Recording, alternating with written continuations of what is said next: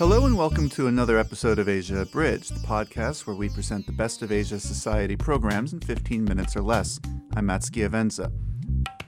In this episode, we discuss the growing trade conflict between the world's two largest economies, the United States and China.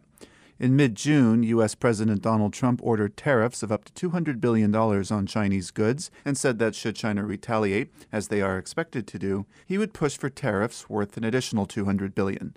President Trump and his team are confident that because China exports more goods to the United States than vice versa, Washington is bound to win any trade war between the two countries. But not everyone is so certain.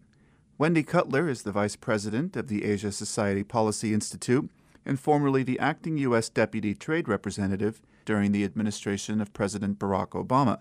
In a conversation recorded at Asia Society late last week in New York, she explained why Americans should not underestimate China's ability to prevail in a trade war. I think they can outlast us on this for a number of reasons. I think given the type of government they have, they can mobilize, they can use their press, they can make it clear who the enemy is here and, get their citizens to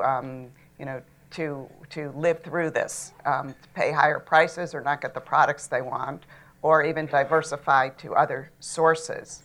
And so I, put that proposition on the table. I think in the U.S., and we're already seeing it, and this comes out during all these public comment periods, every time we put out one of our tariff lists, there's about a 2 or 3 month period allowing our companies and other people to come in and to express concerns. Because it's very hard in this interconnected world with all these supply chains to come up with products where you're going to hurt China and not hurt the United States at the same time, either our companies, our workers, our exporters, etc.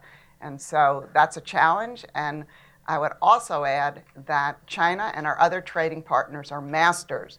When they put together a counter-retaliation list, they know exactly how to hurt us.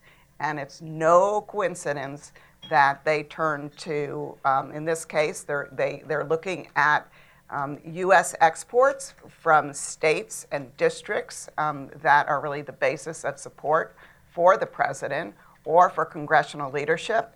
I think we're going to, once some of these our tariffs go into effect and the counter tariffs go into effect, we're going to have a number of companies that are going to be expressing grave concern and maybe laying off workers. And frankly, if we get into the numbers that go beyond $50 billion, we're going to have to get heavily into the consumer area, which means that our consumers will be paying higher prices from everything from autos to clothes to food, etc. Also participating in the conversation was Orville Schell, the Arthur Ross director of Asia Society's Center on U.S.-China Relations. He agreed with Cutler and added that Beijing was unlikely to give in to Washington's demands. I think Wendy's right that China having a very statist system where the government really does control the market to much greater degree than here does have more staying power. I worry about something else, though, that, it's easy to sort of calculate risk benefit and say 50 billion here, 100 billion there, and, maybe we can weather this or that. But, markets are not purely rational. And the psychological impact of these kinds of shocks and instabilities and unpredictable elements, I think, can sometimes have a far greater effect than the actual, tariff, loss of trade, cost to the consumer, et cetera, et cetera. And here I think we do have to pay a little attention to history of why is China doing this? Let's forget what the part that we're playing. Let's just look at the Chinese side.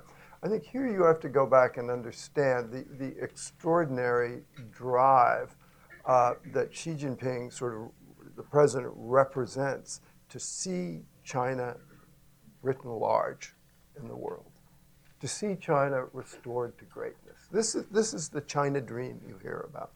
And this is a kind of a century and a half long, frustrated and delayed dream that Xi Jinping has encapsulated.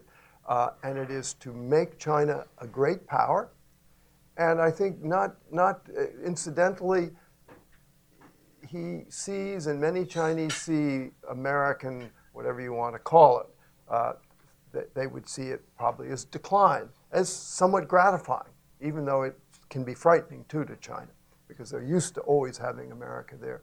So there is a very strong sort of psychological urge, and this is playing out not only in the marketplace, in the trade battle, which means they are not inclined to yield.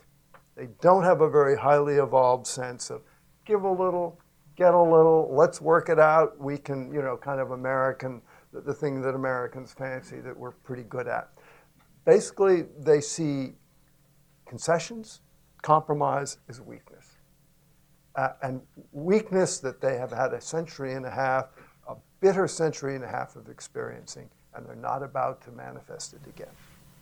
Here's Cutler's advice for how the Trump administration should proceed. The first would be to work with our other trading partners who share a lot of these concerns and provide present a united front to China. I think trying to go unilaterally and to deal with this is very high stakes, and I think China would respond better, and they do not like to be an outlier. I think they would respond better to a number of countries coming together and expressing similar concerns, not necessarily ganging up, but trying to work with China to open their market. And second, my view is that tariff increases are not the way to go. They sound great, but as we've seen, it's very hard to come up with a list of products to raise our tariffs on products which hurt China and don't hurt the United States. And so my view is these tariff increases are going to end up hurting Americans, whether it be consumers or businesses or workers or our overall economy.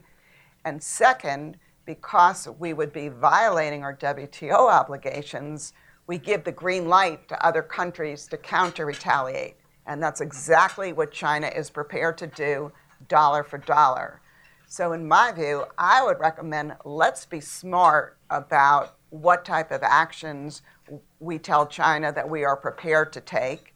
And in that regard, my view is we should look more at the investment side of this relationship because I think that, number one, a lot of those restrictions are not covered by the WTO. But second, it's easier to say to China, we're just doing what you're doing. And when you take away your restrictions, we'll take away our restrictions.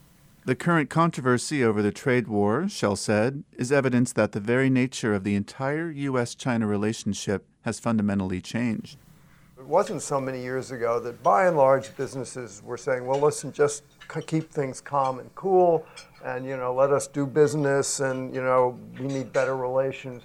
And in many ways, you could say that business was the heart and soul of the whole notion of engagement. And that, I think, is beginning to change in some very tectonic and significant ways. Thanks for listening to Asia Abridged. If you'd like to hear more, you can visit our show page at asiasociety.org/podcast. And you can also subscribe to us on iTunes and follow us on Facebook and Twitter at Asia Society. Thanks again, and we'll see you next time.